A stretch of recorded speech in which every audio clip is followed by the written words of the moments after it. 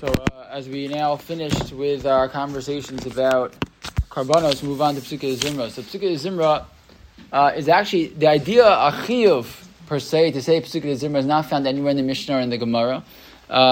Even to say Baruch She'amar Yishtabach, with bookends in that specific way, is never told to us in the Mishnah or in the Gemara at all.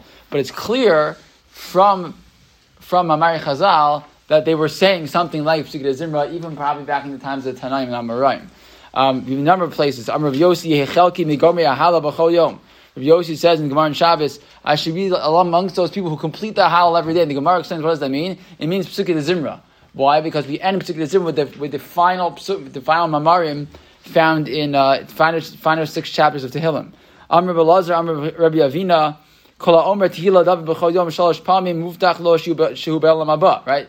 This idea found in the Gemara Brachot that a person who says Tehillah David says Ashrei 3 times a day, again, they're Ben Olam Haba when you say Ashrei 3 times a day. So that's only true if you're saying it once during Psukei Zimra. Right? So you have this, a number of times, and other places. Gemara Psachim talk about Birchas Hashir, and they say that means that refers to Yishtabach.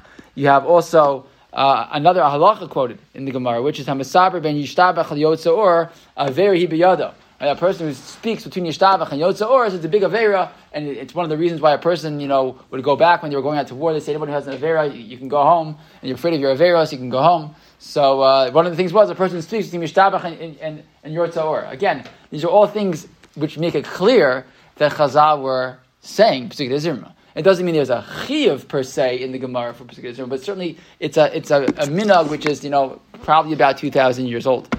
But what then would be the reason why we do it? Where does it come from? So it's a separate concept.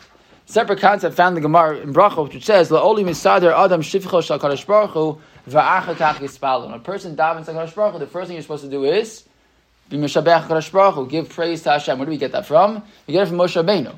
And Moshe Rabbeinu he talks about how he davened to Kadosh Baruch Hu to enter Eretz Yisrael. And what did he do? He says, Hashem Elokim, Atah Chilos, etc., etc., etc. He says all these very, very nice, wonderful things about Kadosh Baruch Hu, and then he says, Ebrana Vereh, and now can I please go in? Hashem says no. It's a different conversation. Right? But the idea of being Mishabech Kadosh Baruch Hu first, and then going into asking for things, that comes already also from the Gemara. Rav Shua points out so fascinating that we find 2 words over and over again in the Psukei Zimra. The word Shira and the word Zimra. If I would ask you to define Shira and Zimra, you'd probably say, what do they both mean? Song. A Zemer is a Shabbos song, right? A Shira is a song. So what's the difference? So he says something so interesting. The word Shira comes from the word Shin Yud Reish, which really means to connect. You have examples. The Gemara in Shabbos talks about animals that go on a leash. Chobale Hasher, Shin Yud Reish. Right? Animals that go on a leash. It always refers to something that is connected. The word Zimra actually means the opposite, right? To be Zomer means to prune, to disconnect. Right? You have another number of examples of the word Zemer, the word Zemir. Kadosh Baruch Hu should be, as a pasuk in the pasuk Yeshayahu, that Kadosh Baruch Hu is the one who's Zemir Aritzin, and he cuts down powerful ones. Right? That Zemer means to actually cut off. So how can that be? How can you have 2 words, that are both used in Psukei Zimra, meaning one to connect and one to separate?